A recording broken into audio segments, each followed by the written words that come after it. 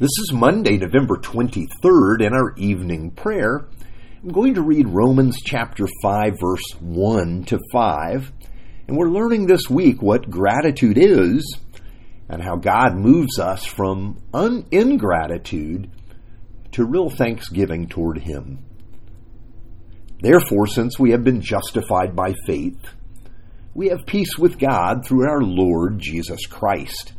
Through Him we have also obtained access by faith into this grace in which we stand, and we rejoice in the hope of the glory of God. Not only that, but we rejoice in our sufferings, knowing that suffering produces endurance.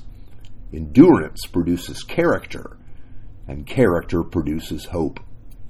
And that hope doesn't disappoint us because God's love has been poured into our hearts through the Holy Spirit who has been given to us.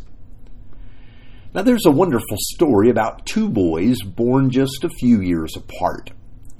The older was handsome and distinguished and strong, and the younger was very much the opposite, misshapen, weak, and ugly.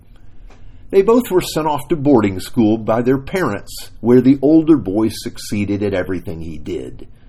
He was the class hero, but his younger brother was the outcast. But the younger brother had one gift. He could sing. It was as if his song compensated for everything else. It was so beautiful.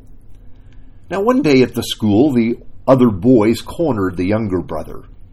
He'd always been an outcast and the butt of jokes, but on this day things escalated and it became even worse. He was taunted and jeered, and at this moment the ugly outcast knew for sure his brother would come to his aid and protect him from the abuse.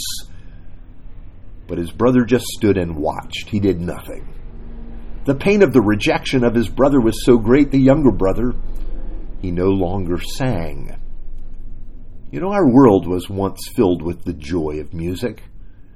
The book of Genesis describes such beauty in the relationship between human beings and God. There was such a closeness that allowed them to speak face to face and to walk together in the garden in the cool of the day.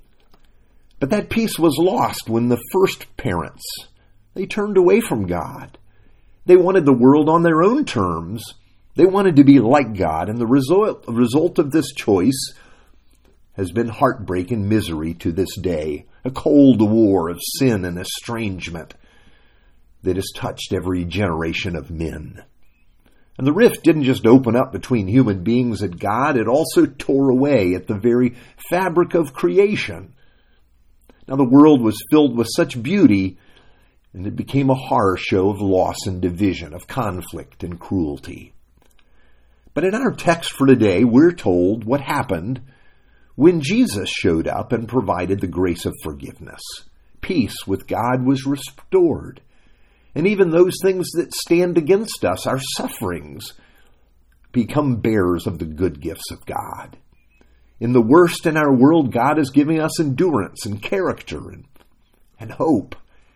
And He's provided us with His Holy Spirit to remind us that we are loved, that we are His, and that we have peace. What a beautiful turn of events. What a beautiful Savior. Now that's the good news. This Thanksgiving week, we have peace with God. We can enjoy the communion we were originally made for. Now let me tell you what happened to those two boys. The rift was not healed at school, and afterward those brothers went separate directions. The older boy flourished, as we might imagine, but the younger boy, he seemed to only know rejection and isolation. But God was working. And one day the older boy realized what he had done. He could see that he had forsaken his brother and that his brother had no one. He sought out his brother and found him and surprised him with a visit. And at first the younger boy, he was not happy to see him. The sight of his brother was the reminder of all that he was not and of his betrayal.